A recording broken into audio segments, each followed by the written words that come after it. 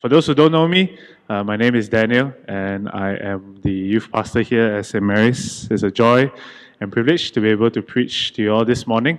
And for those of you who are online, welcome as well. Today we'll be going into 2 Samuel 18, and as you can see, it's not working. So if you can, have a Bible, your phone. There's actually a Bible on the way in. It's under the cupboards, so you can grab one as well, or you can follow along on your service order. Allow me to pray as we prepare our hearts to listen to God's word. Heavenly Father, we ask, Lord, for your help, that by your Spirit you enable us to understand your word and to see the truths that you want us to hear this morning as well. Lord, help me to preach as well, so I may preach it clearly and well. So we thank you, Lord. In Jesus' name we pray. Amen. So one of the most crucial dilemmas that appears in the Bible, in fact, in all of our lives as well, is justice on one end and mercy on the other. And this tension is like pulling a rubber band, right? If you pull the rubber band too hard on one end, it will fly over to the other side, and one side will completely dominate the other. And we see this tension being played out across our lives all the time. So for example, if you have children and they have done something wrong, how do I discipline them? I mean, I still love my son, I still love my daughter, but they did something wrong. How do I then discipline them? Or if someone offended you or has wronged you, has done evil to you, how do I forgive them? I mean, isn't that justice that's supposed to be given to those who have done evil against me? Or what about love? Right? Isn't it all about love? Especially what's going around in the world today. Isn't what the world needs to be a better place just more love? We hear things such as love wins. Right? If Jesus is a loving God and a loving Savior, how can He punish people for their sins? How can He punish people in hell, right? These are some of the questions that we have to answer regarding this tension between justice and mercy. And we see this tension being played out so far in our story in 2 Samuel as well. We see this tension being played out in Absalom and his father David. So on one hand, David loves his son very much. He loves Absalom very much. And as God has showed David himself mercy, David now wants to show his son Absalom mercy as well. On the other hand, as we all know, as we've seen last week, Absalom has already committed treason against his kingdom and against the throne. And as king, David has to administer justice towards the very son that he loves. So we see this tension. So how should David respond? How will David respond? So if you weren't here last week, in 2 Samuel 17, we're about to head into war. Right? We see Absalom, he had two different councils, the council of Hushai, the council of Ahithophel. He took the council of Hushai, and then David had spies in there, and David received the news, so David proceeded to run and cross the Jordan to a place called Mahanaim. Right? And then Absalom and his army, led by Amasa, followed shortly after. And the war is about to begin. The battle lines are drawn. And David, which is our main focus today, has to make a decision very quickly on how he is going to respond to the war that is about to happen. And then now we come into 2 Samuel 18. So look with me to the text, wherever your Bibles are, and we'll dive into the story together.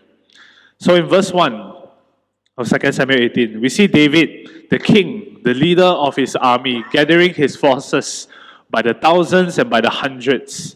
And he sets 3 generals over them. Now we see in the text, Joab, Abishai, and Ittai as leaders over their army. And David himself, very interestingly, at the end of verse 2, tells his people, I myself also will go out with you into battle.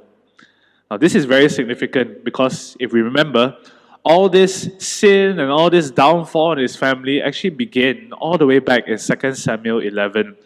Remember, David did not go to war, but now he wants to go to battle for himself. But in verse 3, We see David being advised by his generals to not go into battle. They tell David essentially, David, you are worth 10,000s more than us. You're so precious. The enemy's objective is to kill you. And if we lose you, King David, we lose the war completely. And funny enough, this is actually the opposite advice that Hushai gave to Absalom. Hushai told Absalom in 2 Samuel 17:11, hey, you, Absalom, you yourself go into battle. So very different kinds of advice that was given. So David listened to his generals, and he commanded and assisted the war from their home base. Right, we see in verse 4, he watches his army march out the gates of Mahanaim, and the battle is about to begin. Yet before that, David has one final command that he wants his generals and in fact all of the army to know. And David says this in verse 5. He says, deal gently for my sake with the young man Absalom. Deal gently for my sake with the young man Absalom.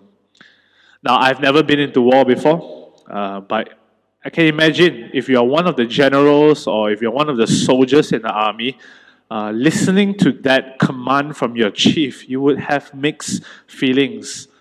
Like, wait a minute, we're going to war, we're about to go into a vicious battle, and you're telling me not to destroy the big boss. You're telling me not to destroy the enemy that we're about to fight. So we see this tension, right, that's being played out in the heart of David, right? In this instance, it was, of course, King David giving the orders to his people. But in reality, actually, it's the father's heart that was speaking. The king ought to exercise justice, but the father David wanted to show mercy. This tension is very real for David. So after the thing is given, verse 6, the war begins. And we're told that the war happens in the forest of Ephraim. It's probably because that David's army is smaller and Absalom's army is way bigger. And in this forest, it will be advantageous for the small army versus the big army. Because verse 8, it tells us why is it advantageous? Because it tells us that the forest devoured more people than the sword. This probably refers to there are pit holes in the forest, there are branches, there are oaks, there are things sharp enough to destroy the enemy. It's easy to maneuver for a smaller army rather. And it helped David's army achieve victory at the end. But very quickly, right, we're not going to focus on the war. We probably could have written a whole chapter on the war itself. But the narrator very quickly, after 3 verses, jumps straight back into the main part of the story, which we will see is Absalom's death. And one example of how the forest devoured the people is in verse 9. We see Absalom riding on his mule, and when he ran past a big old tree, his head got caught. And the passage describes it as being suspended between heaven and earth while his mule ran away. So Absalom was hanging there in sense he was in no man's land. He was helpless. Now verse 10 shows us a person who actually saw all this happening but did not do anything about it.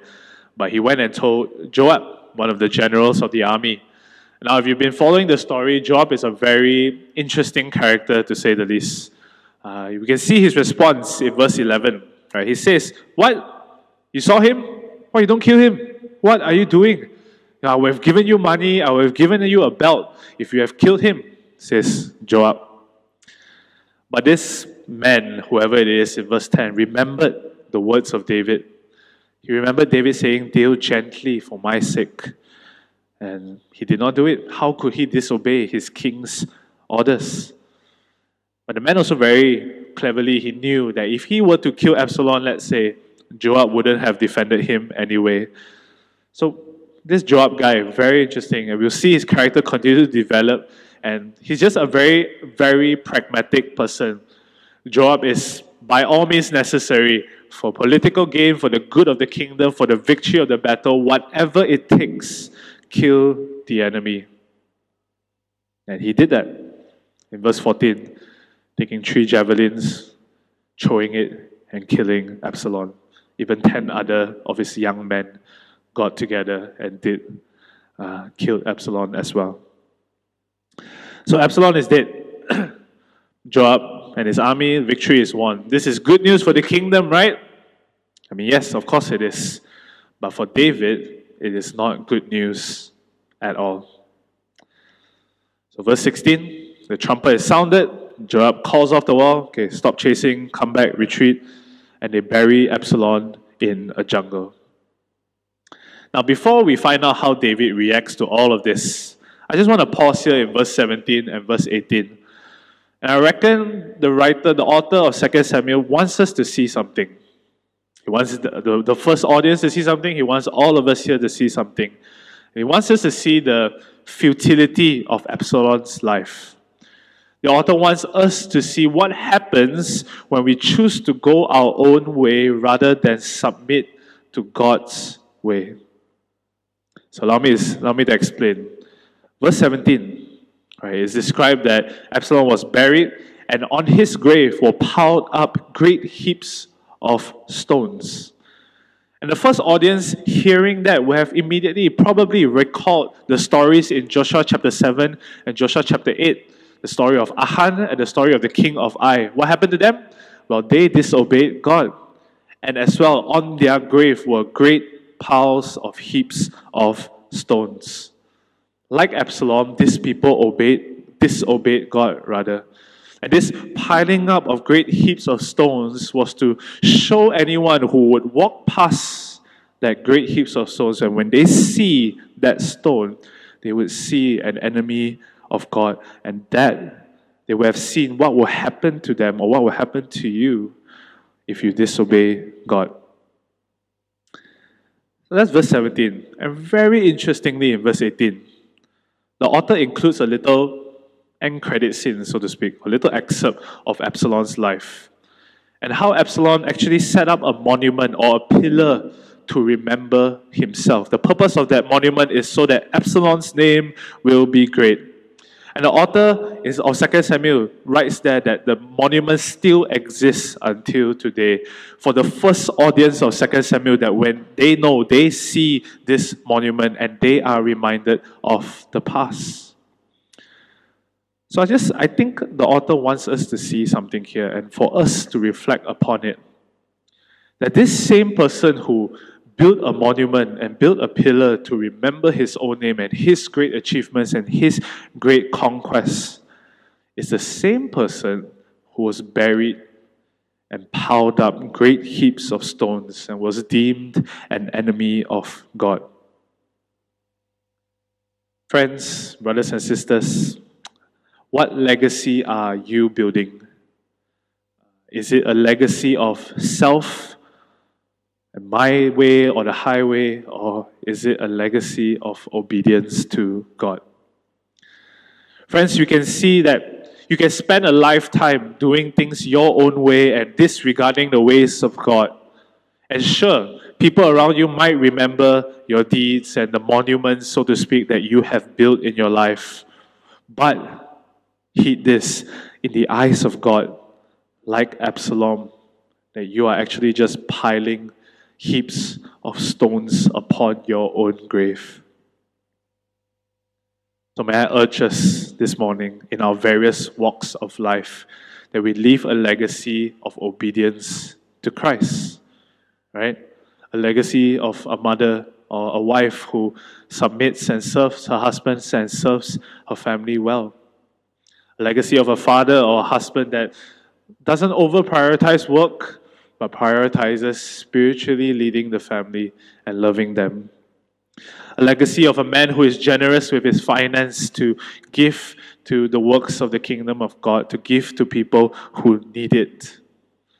A legacy of an elderly person who may not be able to move about as much, but are praying for God's work to be done in various places in this world, in St. Mary's, in various ministries in the world. So may I urge us this morning to be thinking about your own life and what legacy you're leaving behind.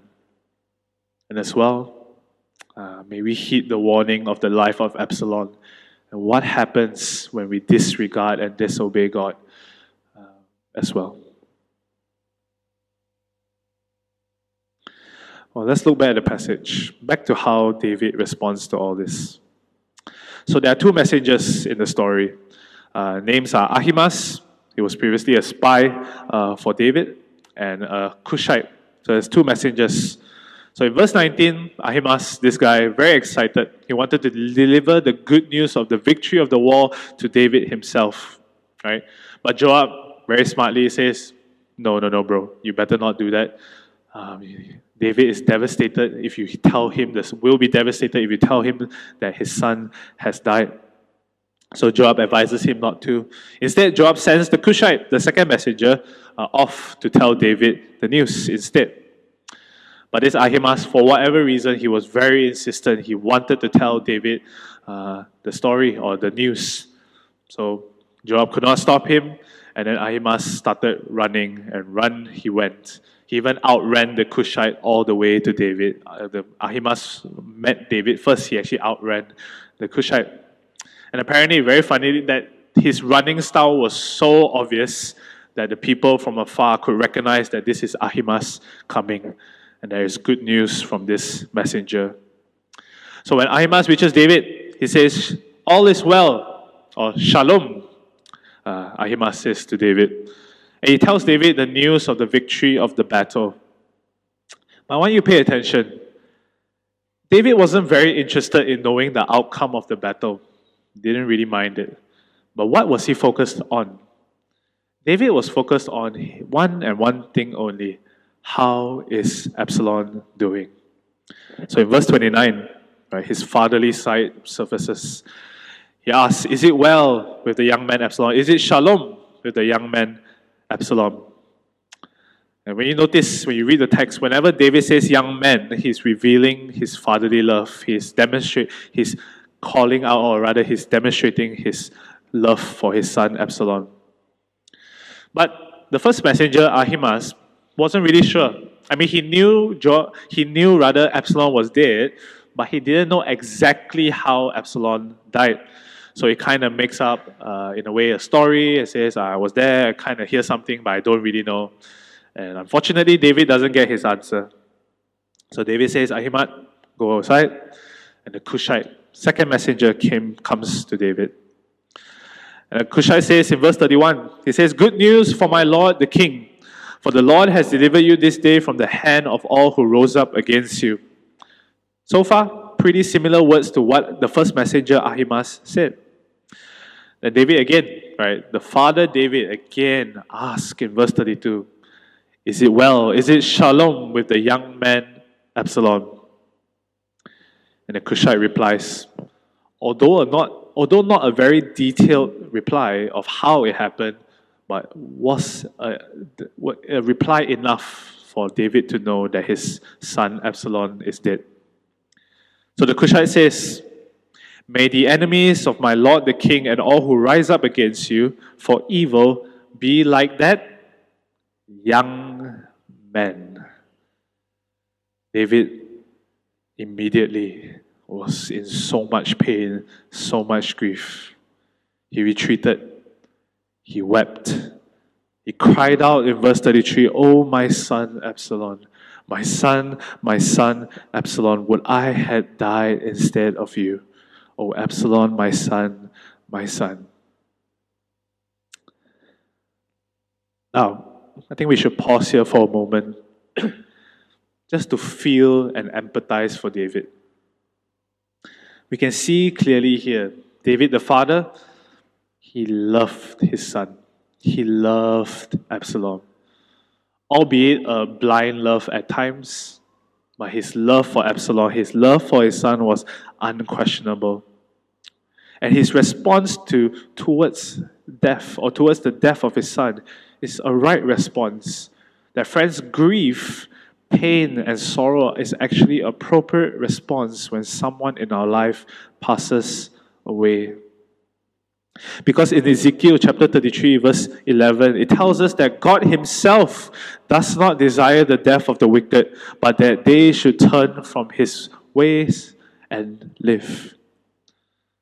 Simply means that there's this fatherly heart that God has for us as well. That, friends, there is no joy in death.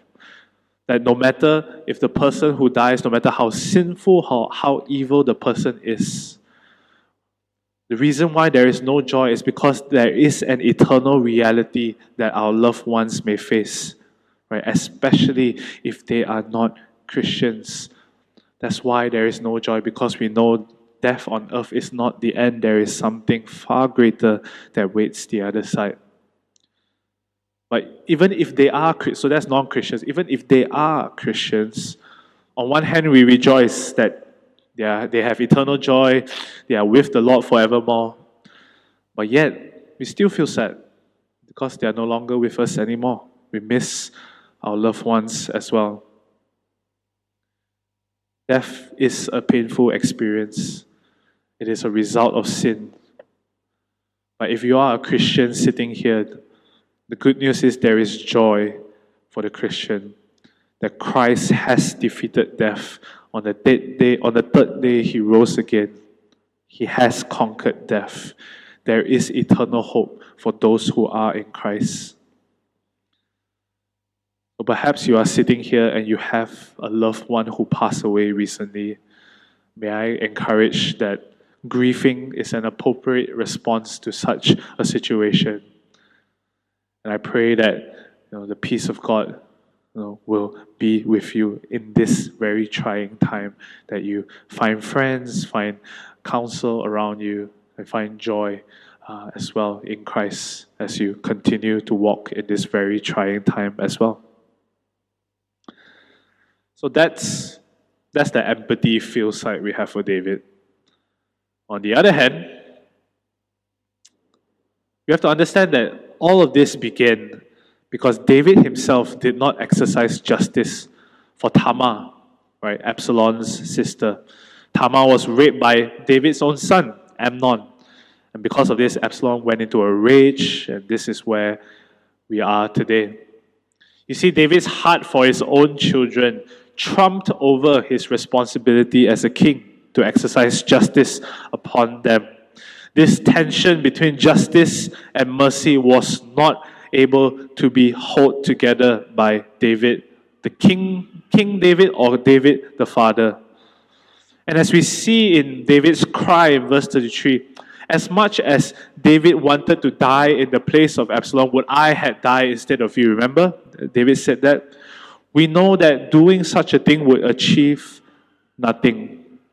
Because not only would Absalom not come back from the dead, but Absalom, even if he was still alive, would have to pay for his own sins and his own treasons.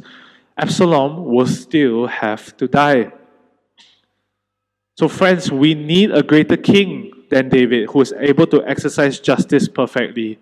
We need a greater father's love than David, who is able to love without compromising justice.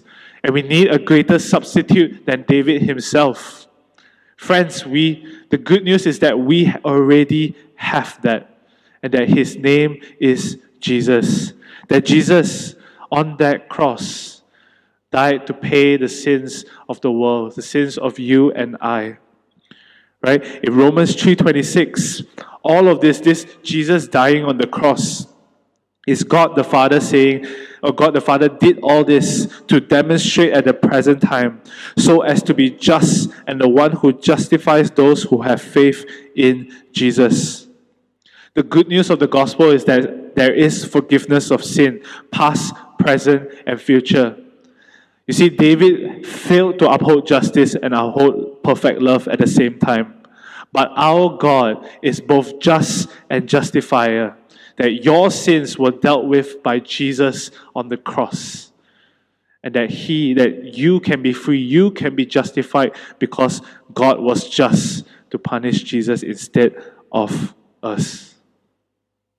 That, my friends, is the gospel that we hold on to. That we have a greater king, that we have a greater love, that we have a greater substitute. So may I urge you, if you are not Christian sitting here today, may I urge you to consider this truth, that you are fallen away and an enemy of God, but God invites you and calls you to repent and turn to Him.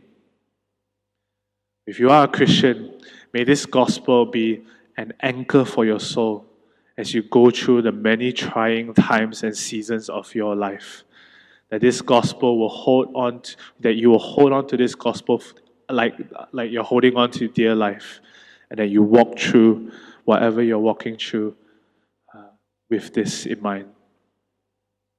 And just like Ahimaaz and just like the Cushite who ran with this victory, this good news of the victory of the kingdom, may we as well run with the good news of the gospel, this greater good news, in fact, to the world around us, to the people around us, to the family members that you have at home.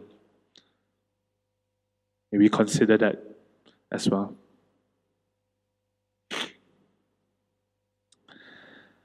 So back to the story as we end. So after this incident between David and the two messengers, David was mourning, David was grieving. And David's grieving was so bad that the people around him could not help but notice. Right, in chapter 19, verse 3, it describes the response of the people.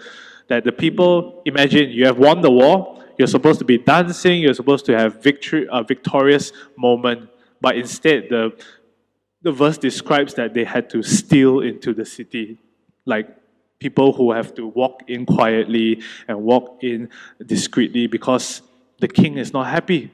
The king is sad. His son has died. It was a pretty bad time. But Joab, our interesting character again, he comes into the picture. And despite Joab's very questionable things that he has done, he actually gives David, or he gives, for the sake of the kingdom, pretty good advice. So in verse 5 of chapter 19, he scolds David essentially. He says, "Do you know, David, what message you are sending to your people as you grieve for them?" Right? These people, David, have gone to war for you. These people have sacrificed everything. They have saved the things that are precious to you. Yet instead of showing love and gratitude towards these people, you instead are mourning for your son, the enemy, Absalom. And in verse 6, it says, or Absalom says to David, "You love those who hate you," i.e. Absalom. You love Absalom who hates you. And you hate those who love you, your Israelite people. Now, a bit of a hyperbole, but it is true. David would have been happy if all his army and all his people have perished, so much so as long as his own precious son Absalom is alive. So David receives this rebuke from Joab, and that was David's wake-up call. Pretty harsh words, I reckon, that David had to listen to, but these are true words nonetheless. So David is rebuked, he had a wake-up call, he's reminded of his duty as a king, and then he goes out to meet the people. And for the rest of 2 Samuel, as you come back next week, you will continue to see this kingship being played out throughout the rest of the book. So in conclusion, there is a real tension between justice and mercy, right? David experienced it in his life, so do we. We too will experience this tension in our lives. So what can we do today? What shall we do? Now, may I offer two encouragements that we can prayerfully consider as we wrestle with this tension ourselves. Firstly, may the Spirit of God remind us that we live in a broken world. That us as Christians on this side of heaven, as long as we live in our flesh and in this world, there is no such thing as fullness of justice. There is no fullness of mercy this side of heaven. And as we meet with different situations where there is that tension, I don't think that we should expect ourselves to handle all of those situations perfectly all the time. That we're able to show justice and show love and mercy perfectly. The reality is that we can't. Only God can. So for us, in our limitations and in our weakness, may we strive to do our best. In those situations, in whatever, where you're dealing with your kid, where someone has offended you, where you have to make a tough decision, that we prayerfully consider, what is the best thing that we can do at a given time.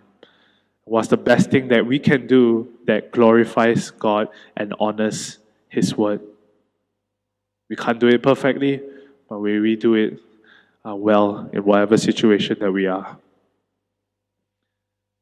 And lastly, but secondly, in those situations that you are in, may the Spirit of God enable you to speak the truth in love in those times.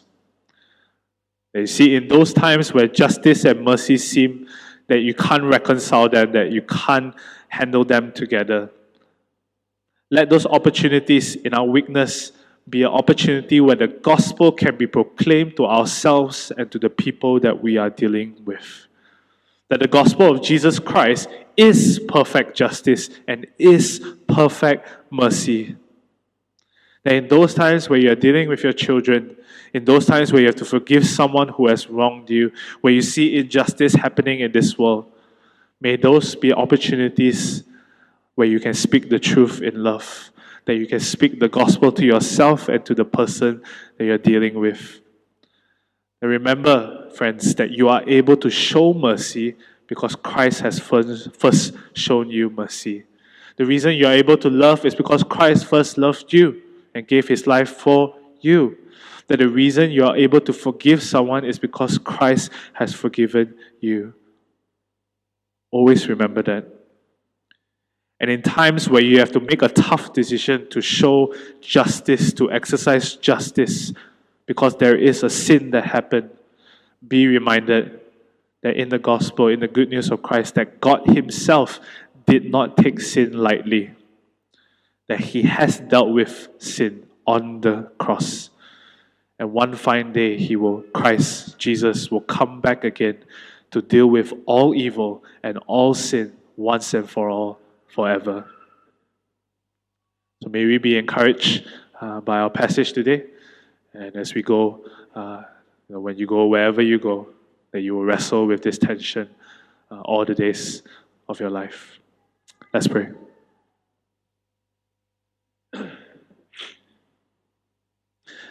Heavenly Father, we thank you for your word that is sharper than a two-edged sword. Pray on the one hand that we ourselves will be reminded of this gospel of perfect justice and perfect mercy. That as we deal with various situations that come up in our life, or as we observe the things that are happening in this world, that we fix our eyes on you as we deal with these situations, as we deal with people in our lives. And for us as well, that remind us that you have, instead of dealing justly with us, instead you have forgiven us because of what Christ has done on the cross for us. So Lord, we thank you for your word. We thank you for your gospel. In Jesus' name we pray. Amen.